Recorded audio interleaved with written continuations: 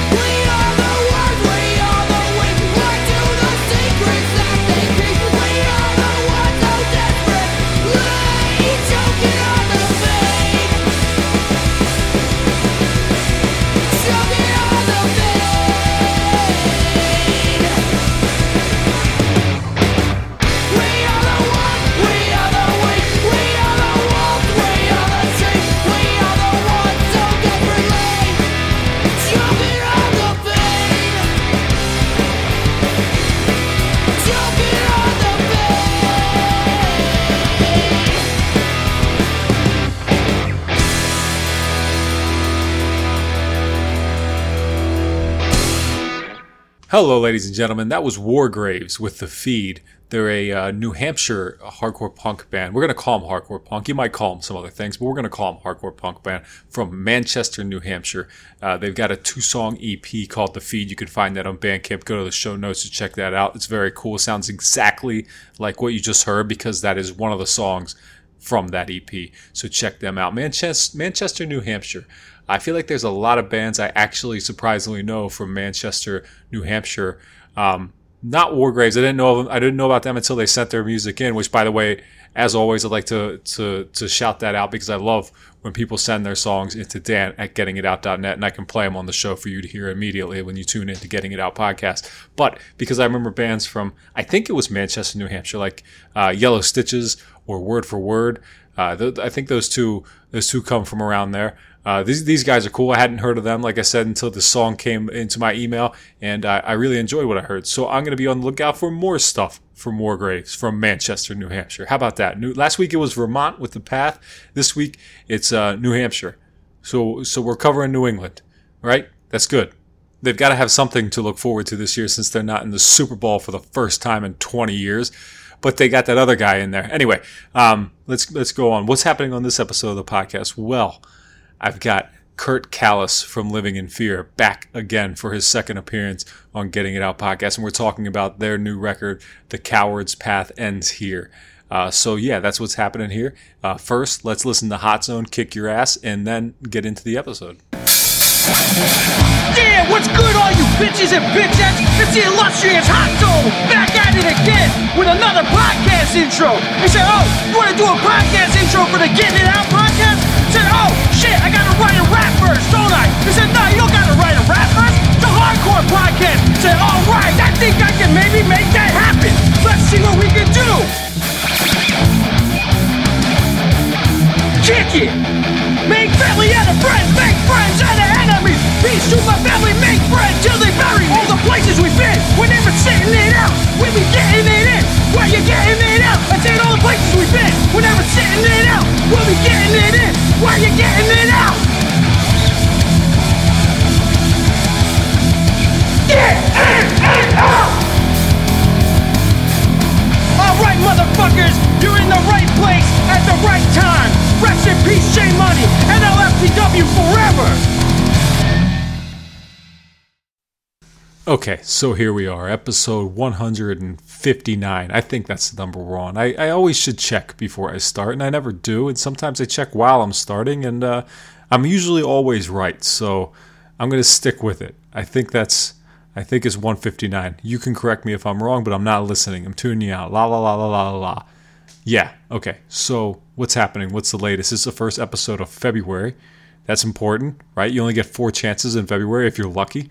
It's not a leap year this year. Last year was a leap year.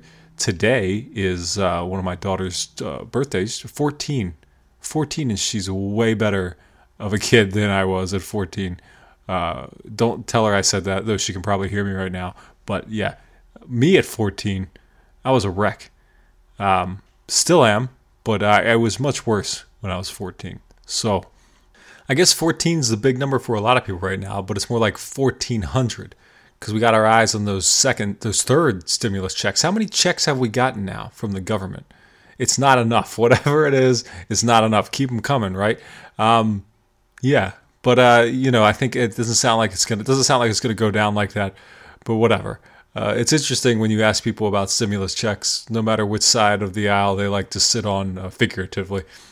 Everybody seems to have a different opinion about stimulus checks, but usually they all end the same. I'll take them is kind of how it all ends.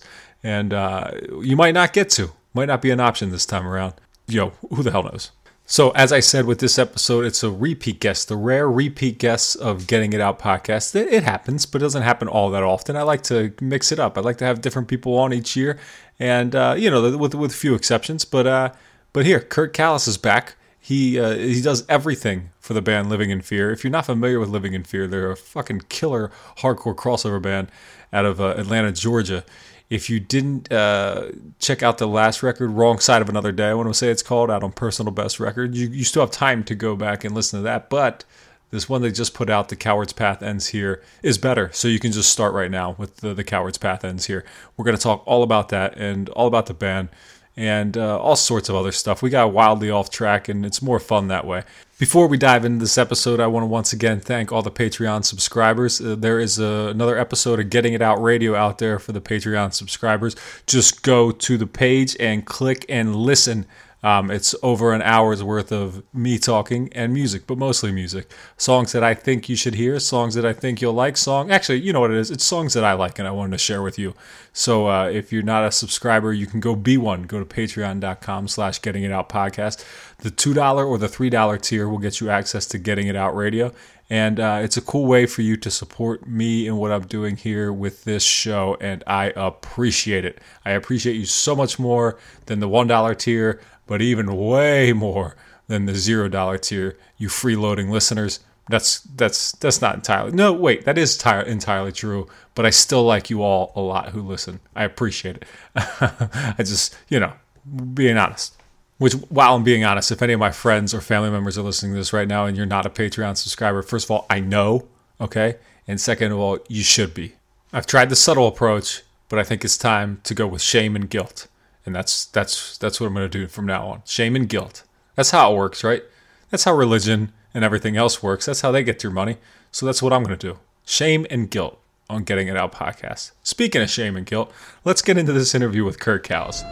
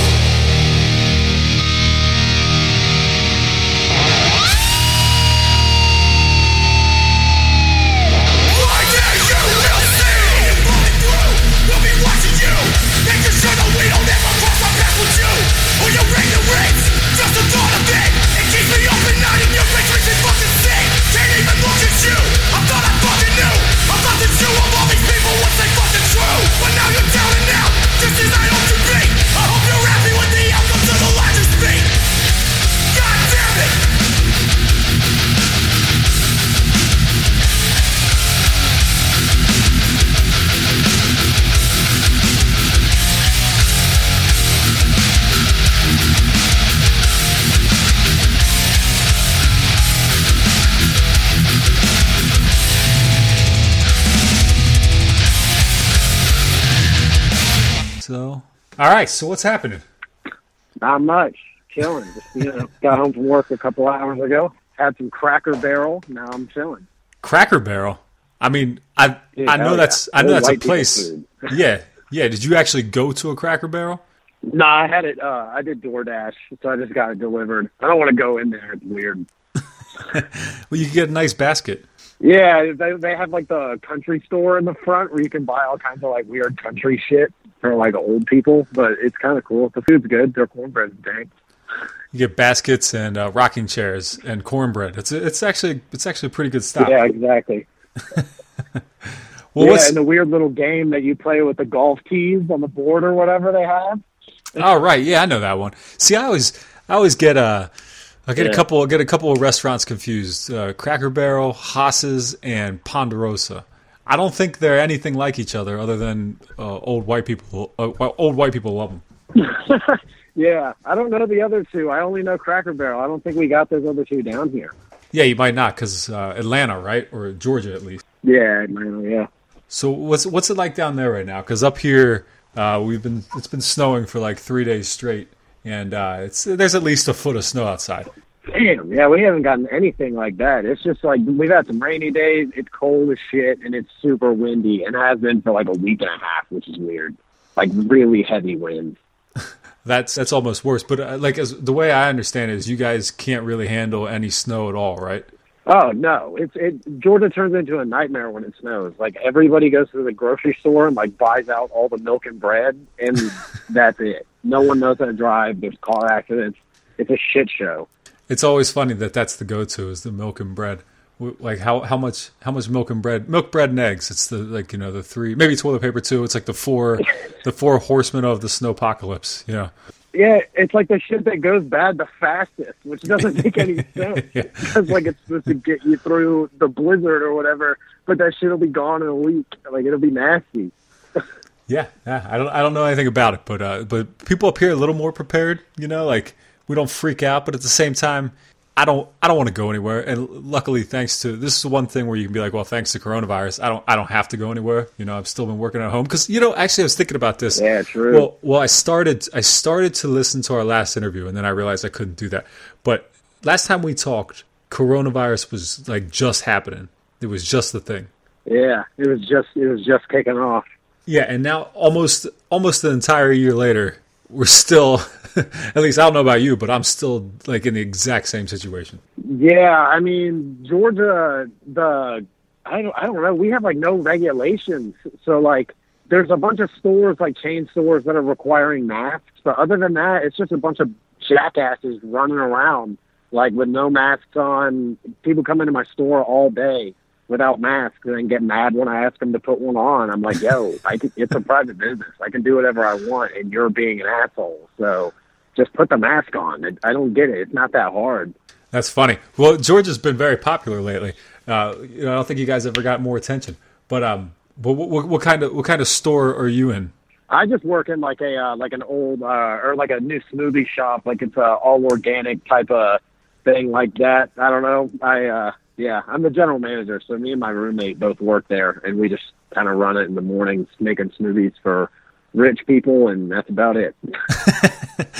That's funny. See, I would think that the people who are worried about getting organic smoothies would be a little bit more health conscious and maybe want to not get coronavirus too. You would think, but it's crazy. It's crazy how entitled these people are. Like they come in all day, like, if I don't want to wear a mask, that's my right. And I'm like, just as much as it is my right, I'm without a mask on. Well, I don't know. I don't know. I'm glad I don't have to deal face to face with customers and with people, and I never really have. That's not my strong suit. So I can't say I can relate, but I can imagine it's a fucking nightmare. Yeah, it's no fun for anybody. Well, let's talk about some stuff that is fun now. Let's talk about living in fear again, because you've been doing some fun stuff. Actually, you sent me this record, MP3s of your latest record, The Coward's Path Ends Here, a while ago. But it only came out about a month ago, right? Yeah.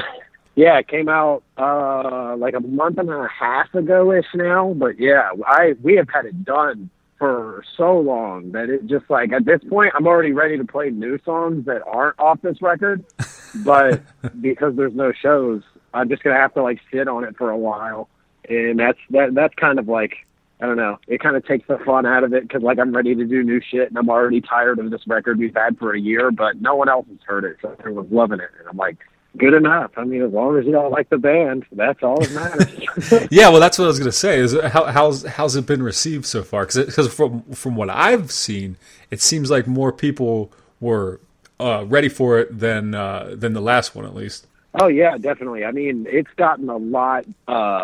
It got a lot more like coverage, I guess you could say, than I had expected. But I was seeing a bunch of people talk about it, like people that I never would have even expected to be going out of their way to, you know, like help out a smaller band or whatever. And they're all just like, yo, you all should be listening to this. You have no excuse not to. And I'm like, damn, cool. Feels good. Yeah, well, I think that's. I think, you know, maybe it's a little annoying that it took so long to get this out, and that, you know, you want to move on for it already. But as I've talked to with a lot of people, it's also a good time to put out a record, you know, because that's all people are going to do is listen to it. They're not going to go get hyped up for some other show and listen to somebody else's shit. If you got a really captivating, good album like I feel like you do here, then people are going to keep going back to it, and hopefully it just builds more momentum for Living in Fear at this point. Yeah, I hope so. Those are my thoughts exactly. Like, hopefully, since we can't just go play shows and people can get us out of their minds quickly, like, oh yeah, I saw them, now on to the next thing. Now people have time to like actually sit, listen, understand what I'm saying, because I know like my lyrics are super hard to understand, and they can see like, damn, this is cool shit, and I'm gonna like it for a long time. Hopefully, we'll see. I don't know. Well, that's funny you say that about your lyrics. I don't think your lyrics. I think you actually are pretty. I think you got a lot of clarity in your voice. It's just that you say a lot of shit. You have a lot of lyrics. I was thinking about today how much lyrics you probably have to write to fill a song because of how fast you go through them. What does it look like when you're writing out a song? Are you just writing fucking paragraphs and then putting it to music? Pretty much, yeah. I mean, it all comes out more like it almost. My writing approach for Living in Fear, for that record, and then the things that we're working on now, it's all been like kind of in a hip hoppy fashion. Like, I'm very fast, staccato. Like, how many words can I fit into one line, and just like spewing out too much. So when I'm writing it, yeah, it tends to go on. There's a lot of editing that I have to do, a lot of like placing words in certain places and rearranging sentences. There's a lot of that kind of weird shit that I got to do to make things rhyme and all flow cohesively. Right. But I think moving forward, I actually might kind of step down from doing so much, because when I'm trying to do it live and at practice and whatnot, it just beats the hell out of me. So, you know, I think that maybe all of this smoking is catching up to me, and I need to dial it back a little bit for the sake of what I can do and maintain in a live, you know, show too. Yeah, that's what I think about. As someone who sang for a band once, right? Okay, I sang for a band for like a year, and I had one song where I had a pretty fast delivery, and I used to, and I'm not kidding, I used to pass out while doing that song. I used to fall over because I would get so lightheaded trying to do the lyrics that fast, and you're doing it like for your entire album, so I imagine it's a struggle. Yeah, it was way easier when it was like the songs off the first record, doing them live, but this one, it's like that. It's like the last record on crack. Yeah. So it just made it a lot more of all of the fiercest parts, and so that is definitely harder to accomplish live than I could have ever expected when I was writing it in the studio. So now I'm reaping now I'm paying the consequences for that. But at least you don't have to play live, so you're good. Croak. Yeah, I can practice and I can figure out like a way to get around it, and maybe like rearrange my vocal style a little bit to kind of try to hold in more breath. I don't know. I also have asthma, so that's like super shitty for my lungs. Yeah, that's. I was in the same boat. Well, I am in the same boat, and at the time, I was probably smoking a pack a day too. So yeah, I was in bad shape. Asthma, smoker, and trying to fucking yell fast wasn't a good combination.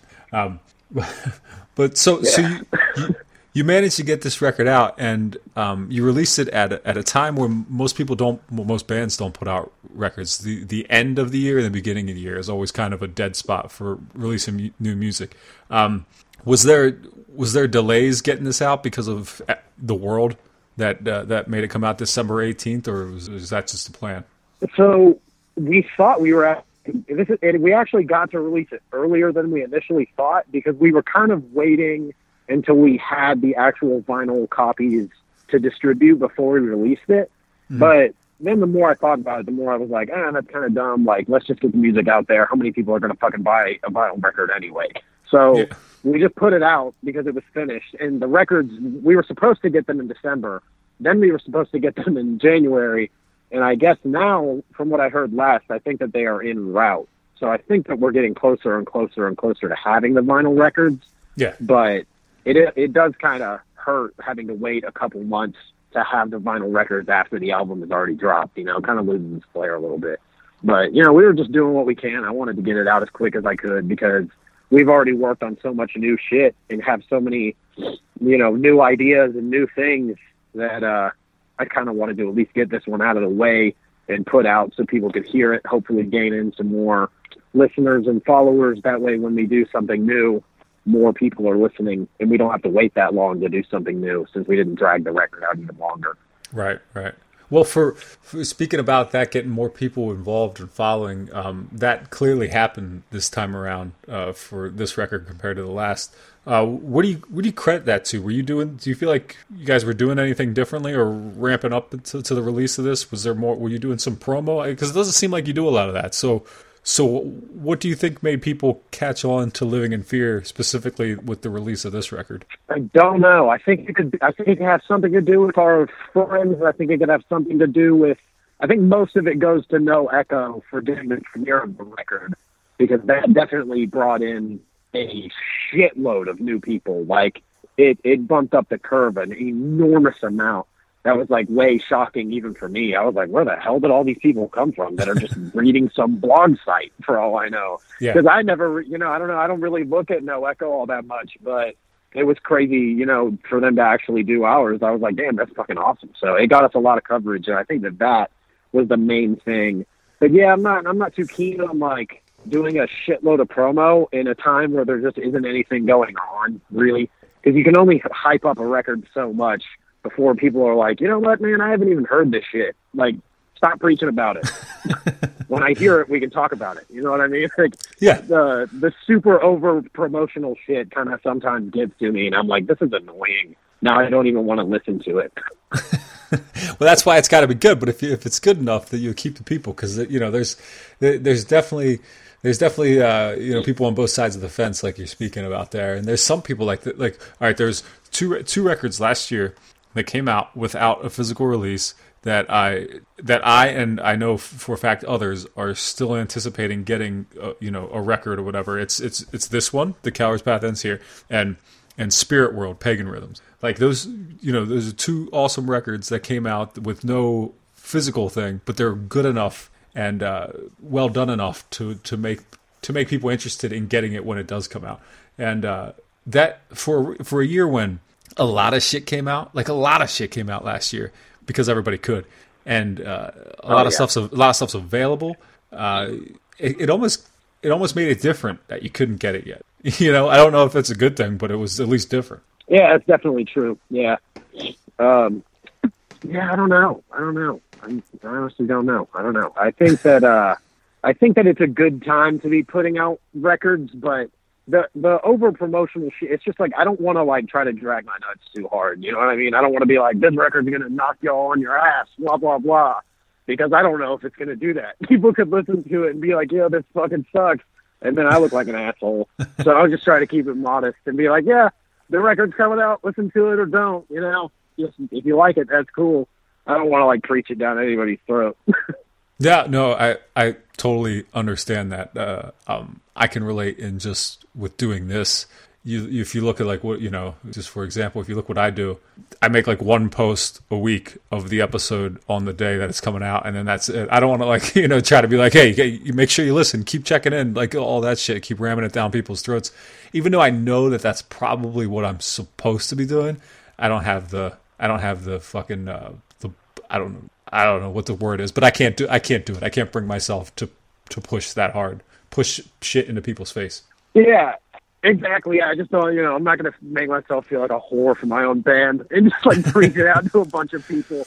that don't want it. Like, I really don't want to do that. So I'm just going to let it do its own thing. Hopefully it kicks off, and, we'll see what happens. Well, so far I feel like it's working. There's people that I've suggested you guys to. Let's say it this way: everybody that I've told to listen to Living in Fear has loved it and come away talking about it. And the funny thing is that they all bring up different things to me. One guy in particular loved the fact that you do this laugh. And I think you know what I'm talking about. You started incorporating a laugh. At least I noticed it on this record. Maybe you did it before. But what the fuck is this laugh, and where did it come from? Yeah. Dude, I don't know. It's just kind of like, it sounds cool. So I just threw it in there. I was like, what does this need? I know I do it during Haters Be Damned, and I think I do it during another track. But I just thought, like, this laugh would sound super mean. Just a maniacal, evil laugh. So I just was like, fuck it, let's do it. Let's throw it in there, and I was like, this is cool. I'm going to make this a thing. And now I just do it all the time.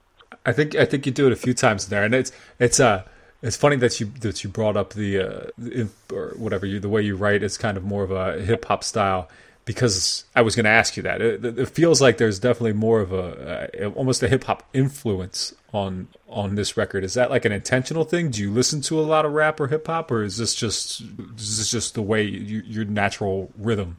Yeah, I mean, I listen to a shitload of like Project Pat and 3 6 Mafia and Juicy J and DJ Paul. Like, I listen to all the Memphis dudes a lot. Anything off that Hypnotized Minds label and anything that comes with 3 6 Mafia, I'm all about it. But Project Pat is definitely my favorite.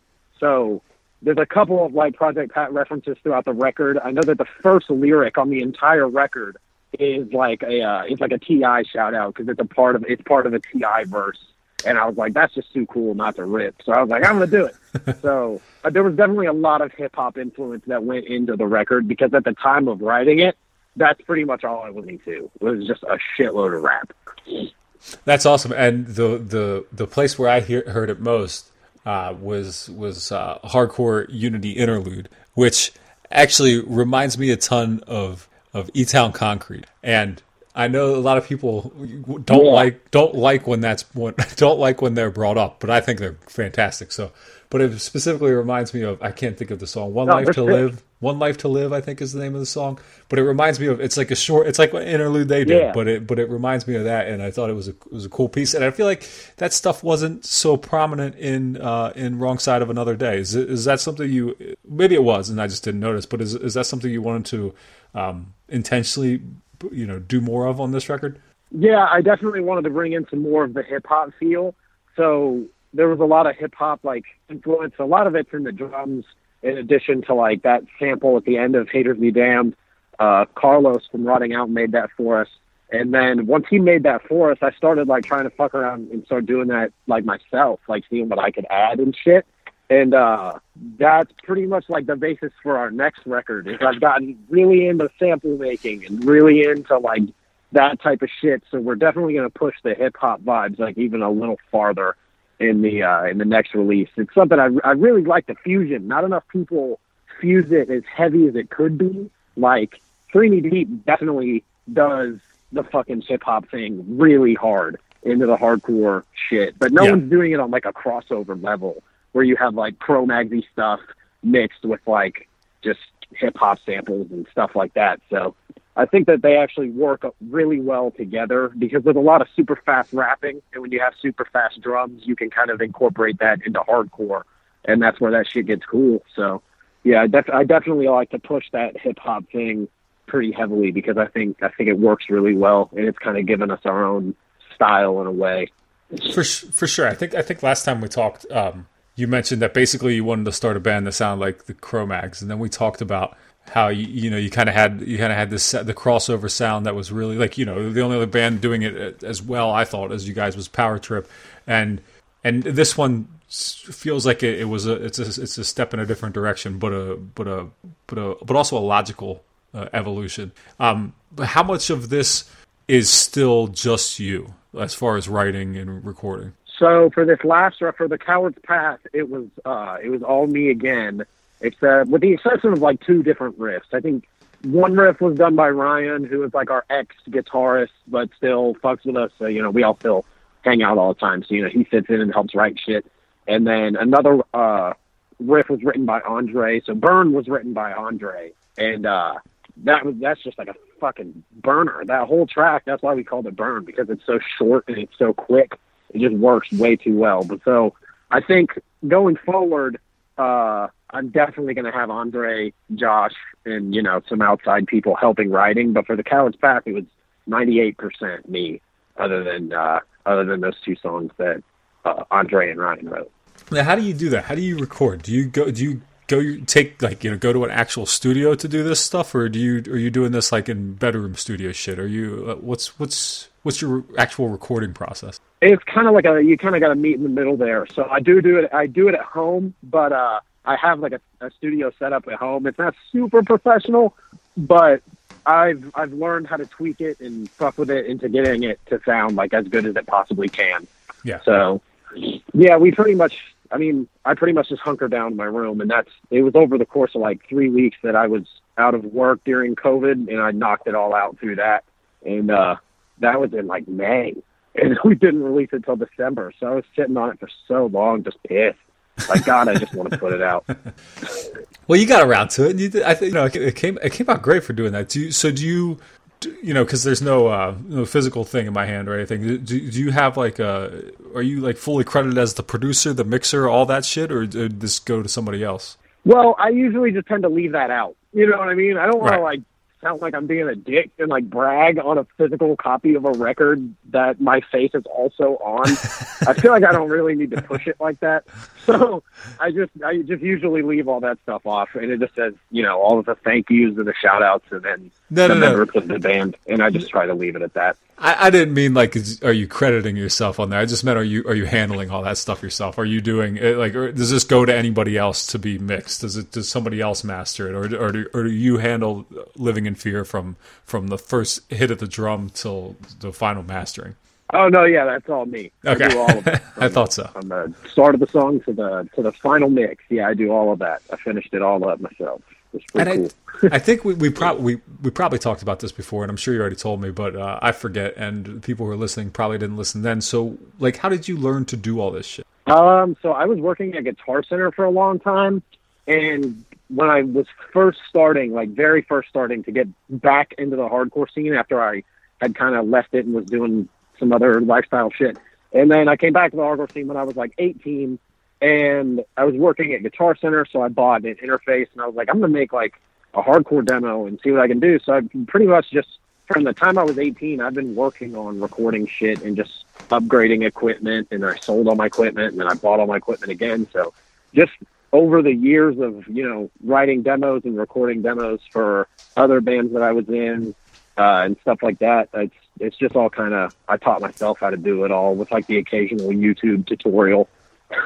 You know, YouTube tutorials are great, but I've been trying to fix my dryer for like a year, and it's not working out. To the point that where my wife bought a new one today. Yeah, well, congrats on the new dryer. That's a good move up. I need a new dryer. Ours doesn't work for shit. You know what ours has been doing for the last probably 6 months is that the timer just doesn't move. So you just have to remember that the house could burn down if you don't remember the dryer's running. You know, that's yeah, that's not good. No, but then today the drums stopped turning. So all right, now it's completely ineffective. So you know, it still heats though. We could use it like as a warmer, and I think there's opportunity for yeah.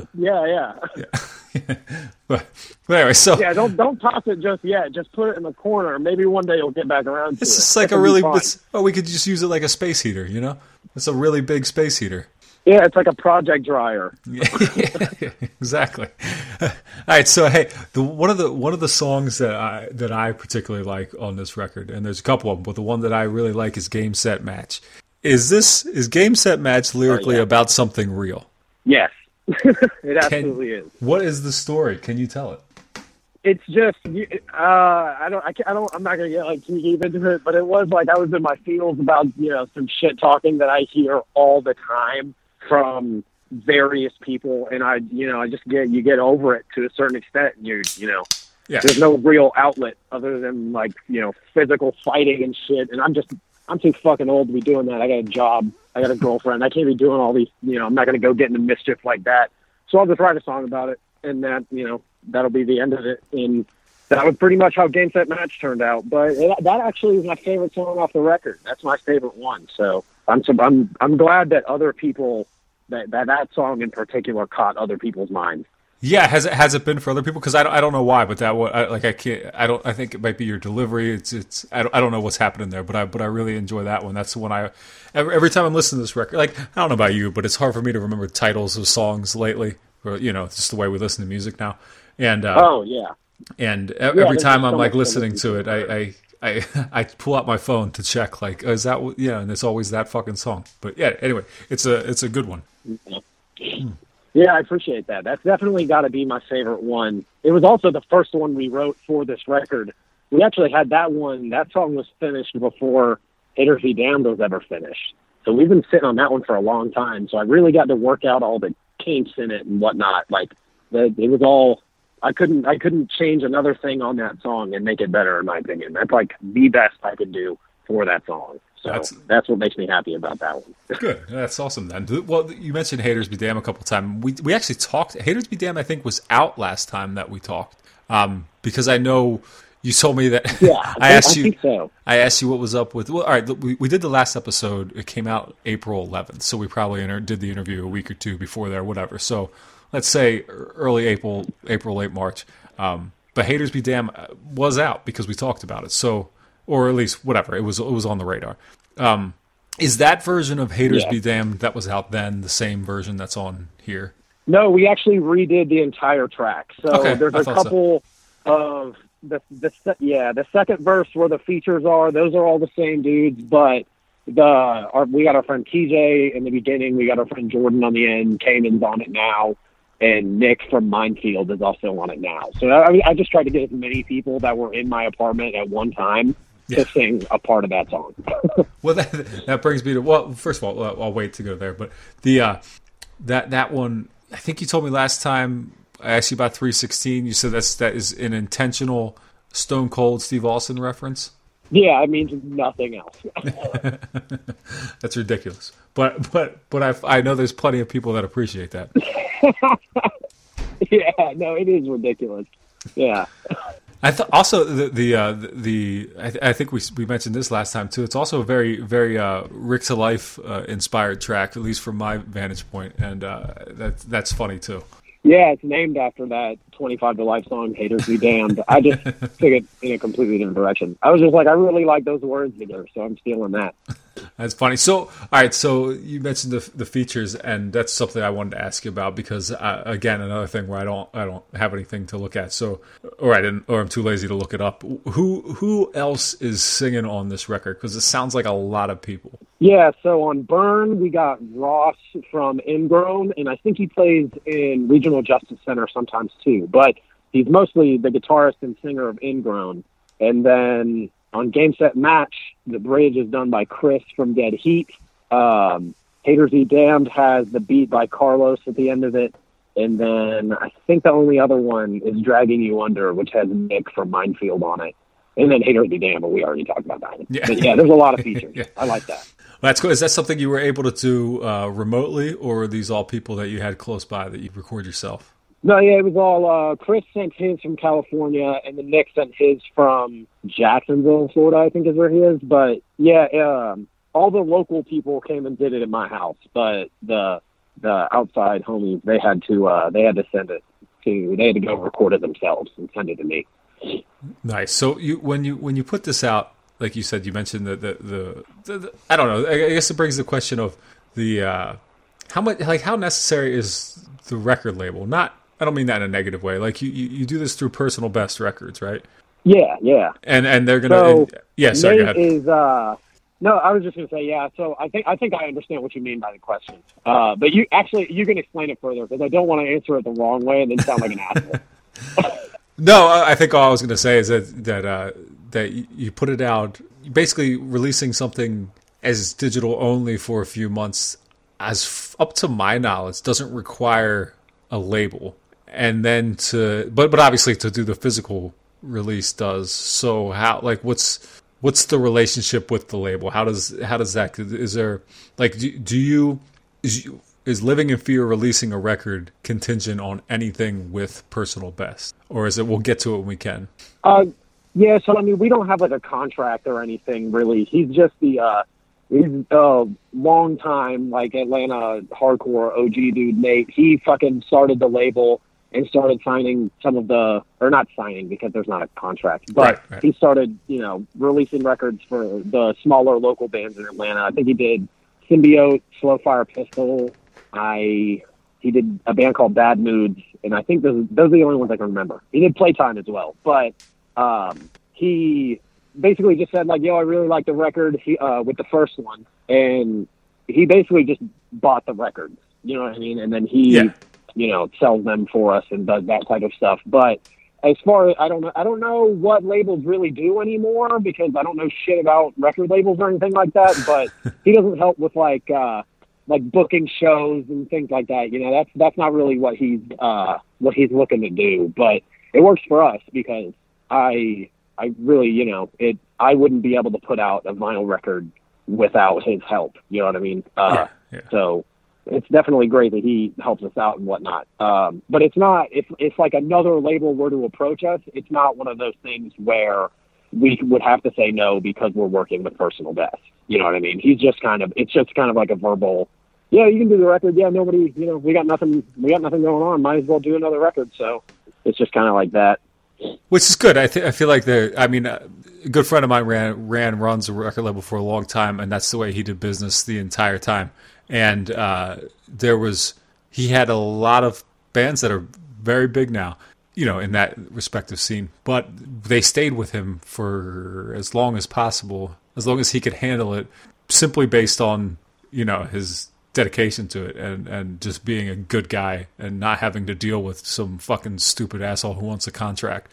So, especially in the world of hardcore, I think labels like Personal Best and that type is very important because it doesn't need, we don't need all that outside bullshit. You don't need contracts. You just, we all, if anybody with a good head on their shoulders understands what the real expectations are for this type of music, and it's basically just all for fun. So yeah, and that's pretty much what hardcore is supposed to be. You shouldn't have to get corporate suits involved in contracts and things like that. That's not what it's supposed to be. It's just supposed to be, keeping your word and doing your thing. So I definitely like being on Personal Best, and I don't have any. I'm not actively searching to be on another label or anything. I don't like grind for it, but I would like to, have like more opportunities, and I think that's something that a bigger label would be able to help us accomplish.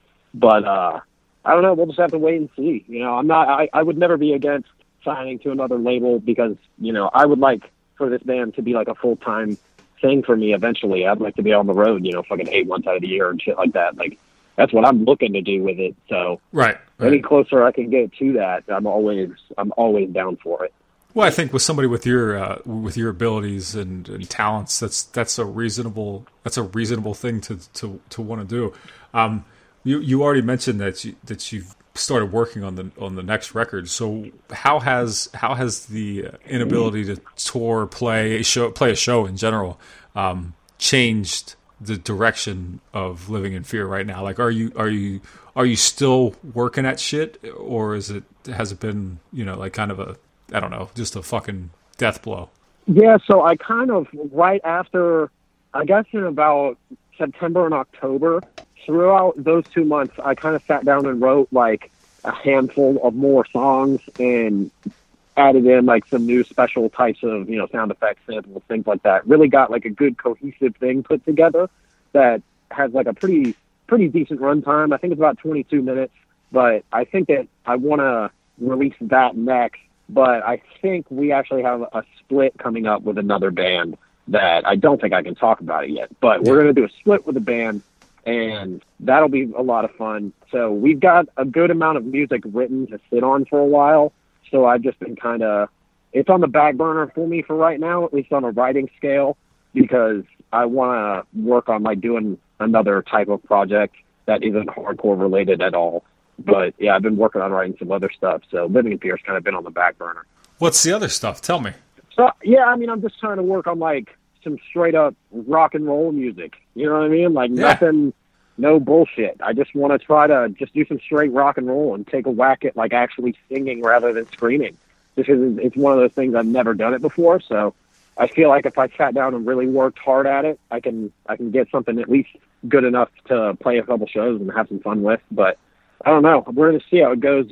So far, the writing it's proven itself to be a lot harder than I thought it was because everything sounds like something else. Yeah, there's only so many options when you're working in like a rock and roll style now. No, that's really cool. I'm glad to hear that, and especially as somebody with your talent, that's I think it's a very good move. I've got some friends who have made that move, and some of them have been a little bit successful. Nobody's really knocked it out of the park yet, but I think what a lot of them have fallen into is songwriting. Just maybe they're not the ones performing it, but they're the ones writing it, and it's a weird peek behind the curtain. But, anybody with a little bit of knowledge knows that that's the way it is. These fucking rock stars don't write their own songs, for the most part. There's other people doing it. But if you can do both, definitely. That's even better. Exactly. Yeah, it's true.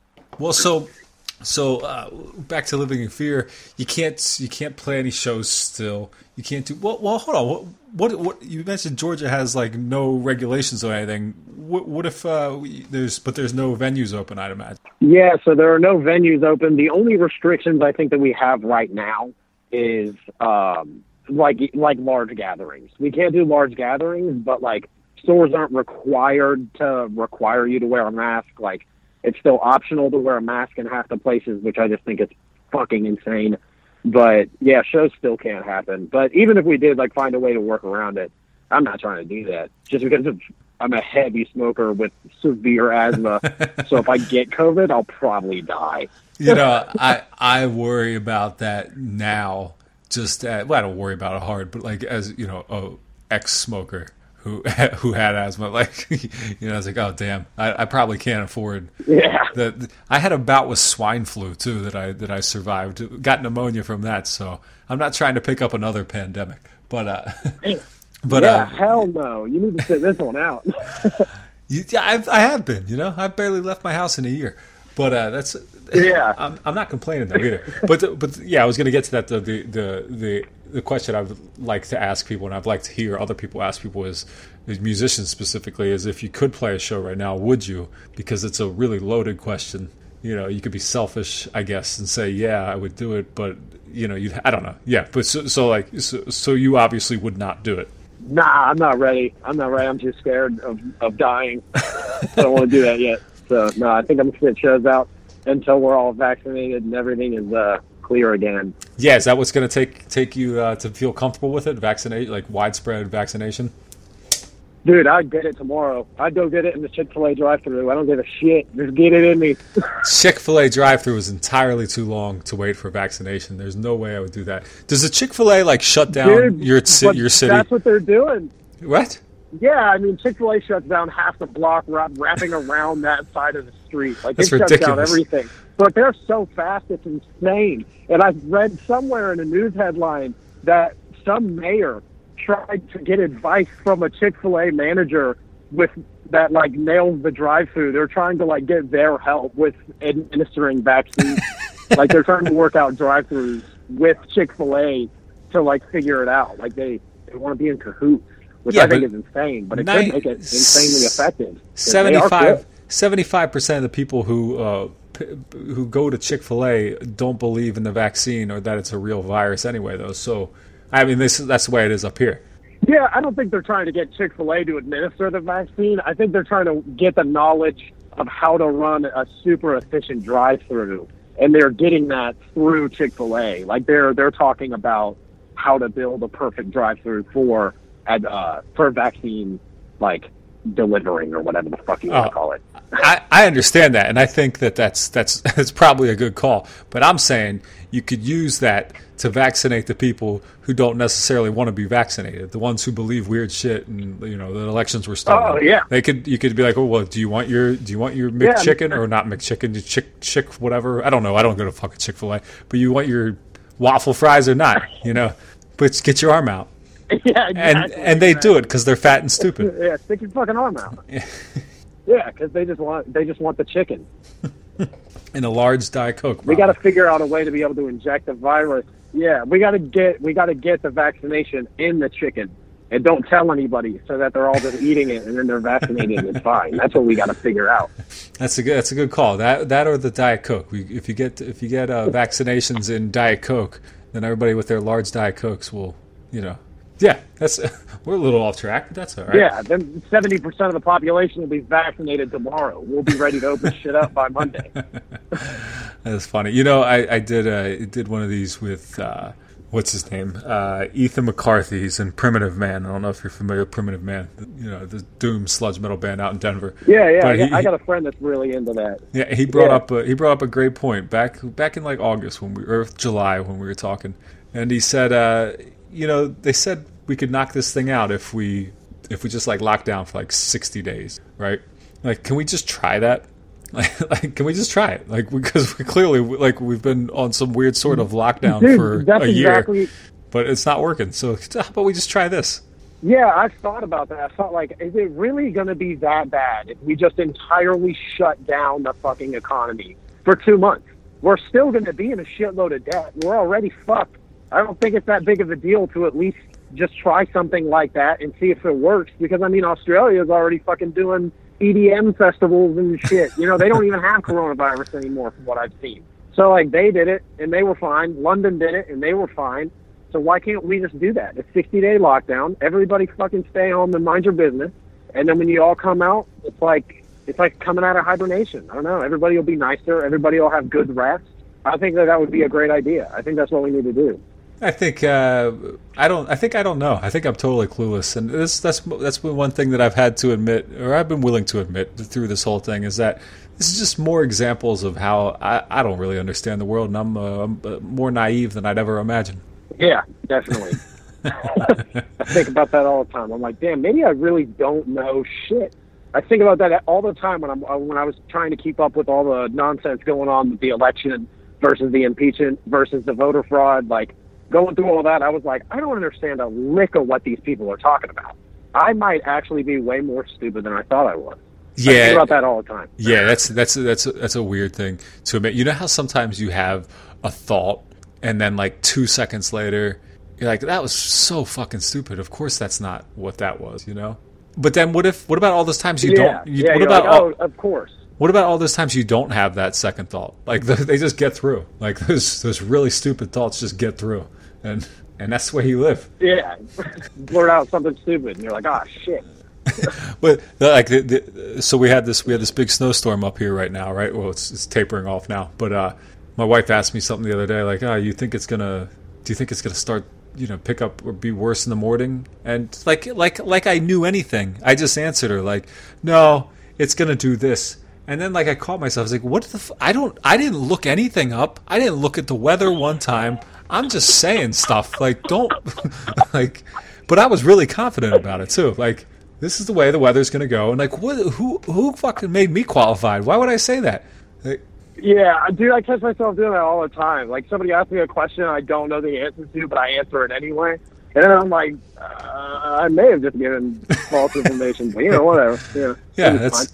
I find myself being more aware of that lately, where I start talking about something that's on the news, and then be like, "Hold on a second, let me back all this up by saying that I really don't know anything." Like I mean, I guess that's maturing and becoming a little more wise to catch myself in my own bullshit. What I got to stop doing though is saying all of it first, because I say it all and then I backtrack and go, well, "Hold on a second, though, I don't know any of that. I just said that." Yeah. Yeah, you got to learn to catch yourself before. So, yeah, you don't want to be backtracking the whole time. Like, actually, now that I think about it, that's not real. I just made that up. Yeah, it is a little fun, though. It's we just had 4 years of being able to just say stupid things. And, now I think it's kind of affected all of us. Yeah, we all got to take a step back and figure out what we're saying. Yeah. We don't want to end up like him, at least. Oh no! Now, part of me, I mean, I try to never go political on this thing, but part of me loves it. Like the whole, like, I won the election. This whole thing was stolen from me. That, like, holding on to that and to continue to say that stuff cracks me up. I really do love it, and I hope it continues. Like, I just hope it keeps going because it's really funny. Dude, it's just as funny as like when Donald Trump first won the presidency, and like on the other side of it, everybody was like, "No, Bernie can still win if we just file this and all go do this." But I'm like, shut the hell up, people. That makes no sense. It's the same shit, just on the other side. That is funny. That is such a good point, and I totally forgot about that. I've totally forgot about the Bernie can still win thing. That's hilarious. It'll never get old, and I'm sure whoever's president next, it'll happen again. And I'm sure it's just going to get worse. Like now that we've turned the United States government into the WWE, I don't know if we can get out of that. I don't know if there's a way out of that, because no matter what, anything someone does now is going to be blown way out of proportion. Every time. Yeah. Every just the can you? I like me and my wife and my family, whatever. We're pretty well in my house. We're pretty. I'd say we're pretty middle of the road, but I'm pretty left, but not entirely. But anyway, but we like watching Fox News. Is kind of our preferred news, because I don't know. I just want to see what the other side says, right? And definitely. What cracks me up about it every time is like, can you believe that this person did this? And like that shit, like it's every day about everything, and it's like it's got to be an act. People can't be this shocked that the people that they know believe things different than them still believe the same things the next day. Exactly. Like anybody that was shocked that the Capitol got stormed is just a brain dead moron. Like, bro, I could have called that a year ago. Like, we could have called that so long ago. When this dude leaves office, some bad shit is going down, and everyone should have known that. And it did. Did you? At this point, it's just become completely predictable. I totally agree. Did you? Let's go way off track here. Did you watch the video of the woman getting shot? I've seen a lot of videos of women getting shot, but I can't think of one from recently. The one in the Capitol. Oh no, yeah, I did see that. Yeah, I did see that when they were in the from the door, and the dude shot through the fucking glass. I did see that. Yeah.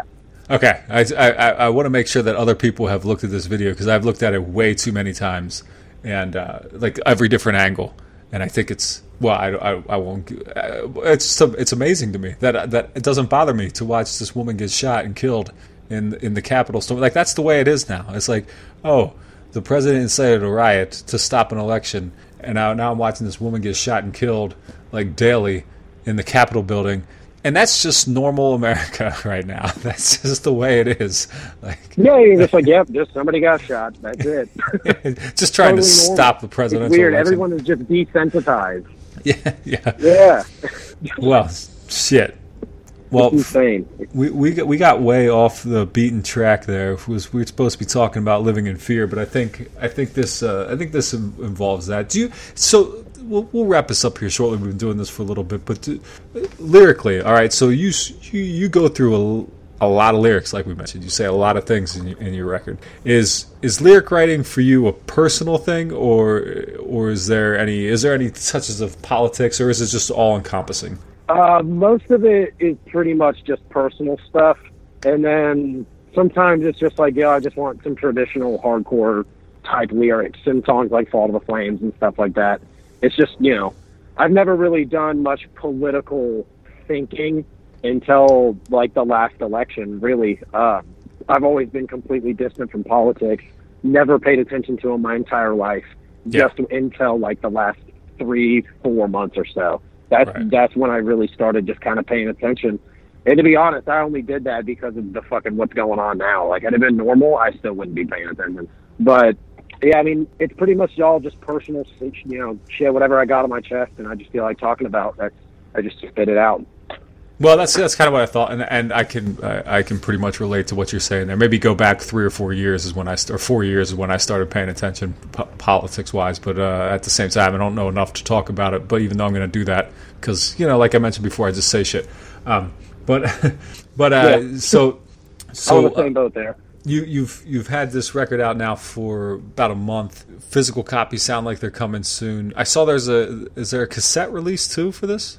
Yeah, so I forgot to say that actually. Best Wishes Records from Australia did the cassette, We don't have any yet. We're still waiting on them to ship them to us. But I don't know, if anybody listening to this lives in Australia, you can get it through them now. But yeah, I don't even know. Outside of shows, I don't think there will be a way to get the cassettes. I don't think I'll put them up online or anything like that. I probably won't, to be honest. No, that's a nice exclusive live initiative, or not initiative. That's not the word I want, but incentive. There you go.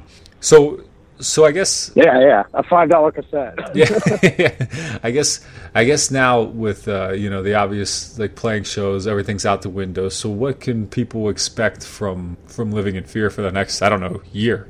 Shit, I hope we got a split coming in the summertime. I think, if that's still a thing, I'm not entirely sure. Other than that, just pretty much sitting on our ass, twiddling our thumbs. I don't know what else I can do. I really want to do a live session, video type thing, but I don't have the equipment to do a good one. So we're thinking about paying to get one of those done, and maybe some new music, maybe. I'm not entirely sure when. It just depends on how this record does to determine when we're going to put out the new shit. But shit's coming. We're not going anywhere, for damn sure. Good. I'm glad to hear that, because I want to see what comes next. But so this physical, the vinyl from Personal Best, as you said, it's in transit. You think maybe is that stuff already able to be ordered, or has it already been able to be ordered? Yeah, you can pre-order it through the Personal Best website, and yeah, I think you can get that there. I think that there's two different variants, like a purple one and a black one. But yeah, I think the purple ones are starting to sell. So if you want one, get on it now. Nice. I'll do that myself. But all right, Zoot, I don't know what else we got to talk about, but thanks for doing this again. I appreciate it. Yeah, man, I appreciate it. It's fun every time. I love talking. All right. Well, hey, next time you got some music coming out, when that split comes around, hit me up. Let's do it again. For sure. Sounds good to me, boss. All right. Later, Kurt. All right, man. See ya.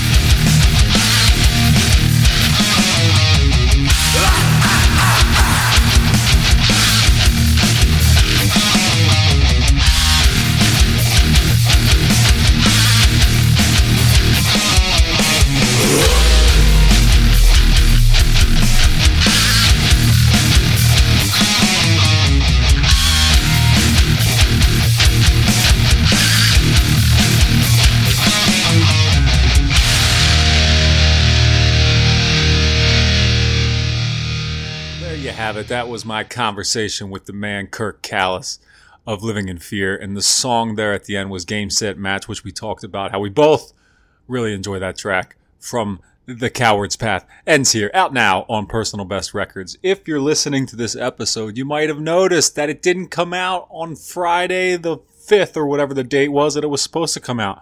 For the first time in Getting It Out podcast history, there was technical difficulties which resulted in having to delay the episode. If you check the feed and there was something there, there was a Getting It Out radio episode that I usually only give to the Patreon subscribers, but whatever, we all got it for last week. This time around, this one's going to be coming out on Monday the 8th. So this will be the day after the Super Bowl, the day after the Chiefs wipe the floor with the Tampa Bay Buccaneers. Though I would like to see Tom Brady win just because, just because I like longevity. I like when there's greatness in sports. That shit's cool to me. And I'm not ready for that dork Patrick Mahomes. I don't like that guy. I don't know why. But I do really like Andy Reid. Big fan of Andy Reid. Glad he got his Super Bowl last year. I think that's enough, though. Well, no, you know what? Give him one more. Now let me flip-flop again. Bruce Arians is from my hometown, the coach of the Buccaneers. He's from York, Pennsylvania. And my parents, they act like they knew him. They call him Bruce. I don't know if that means they really did know him, but that's what they do. So maybe I don't care who wins the fucking Super Bowl. And in all likelihood, I probably won't watch most of it because I'll be driving back from Philadelphia at that time. Anyway, that's in the past, actually, because like I said, this is coming out on Monday. And I think that's the way I'm going to keep it from now on. Monday releases. I've been thinking about it, and, this little accident might end up being beneficial. It might be something that I want to keep. So instead of there being 2 episodes on the week of February 8th, there's just going to be this one. And then you're going to wait a whole nother week, just like you always do. And, let's be honest, you don't care when it comes out. Maybe it makes it easier for me, though, if I put them out on Mondays. I think it will. But yeah, that's going to be it for this week's episode. I forget what the fuck I said in the beginning of this episode. So go to the Patreon, go to the Instagram, go to the Facebook. Check gettingitout.net. It'll be up there eventually one day. Who knows what day? It's been over a year of me telling you to go to that website address, and there's still just a splash page. So maybe by the time you listen to the end of an episode and hear me say this, it'll actually be there. I don't know. But yeah, let's end this one with a track from a death metal band. Where are they from, though? Let me look at this again. I forget where they're from. They're called Obvert, and they're from Quebec. That explains everything. They got an album coming out called The Beginning on Brutal Mind. It's not coming out until March 31st, so you got plenty of time to get up to speed on it. But I'm going to help you out here a little bit with a song called Obverted. Not a title track, not quite. Pretty close to their name, but also not. So check out Obverted from Obvert off of The Beginning, coming March 31st on Brutal Mind Records. And hey, have a good rest of your week. Thank you for listening. Bye-bye.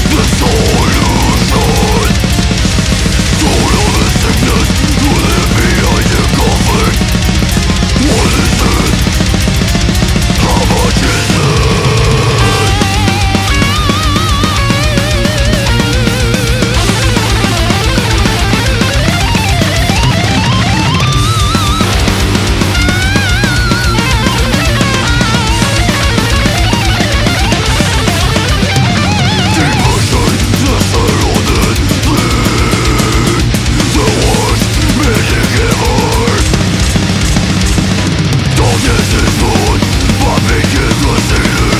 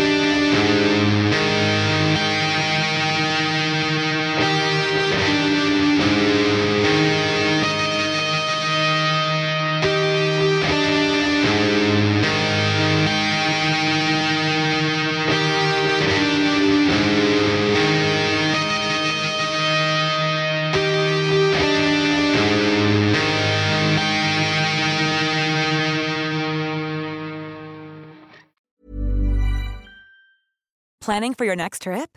Elevate your travel style with Quince. Quince has all the jet-setting essentials you'll want for your next getaway, like European linen, premium luggage options, buttery soft Italian leather bags, and so much more. And is all priced at 50 to 80% less than similar brands. Plus, Quince only works with factories that use safe and ethical manufacturing practices. Pack your bags with high-quality essentials you'll be wearing for vacations to come with Quince. Go to quince.com/pack for free shipping and 365-day returns.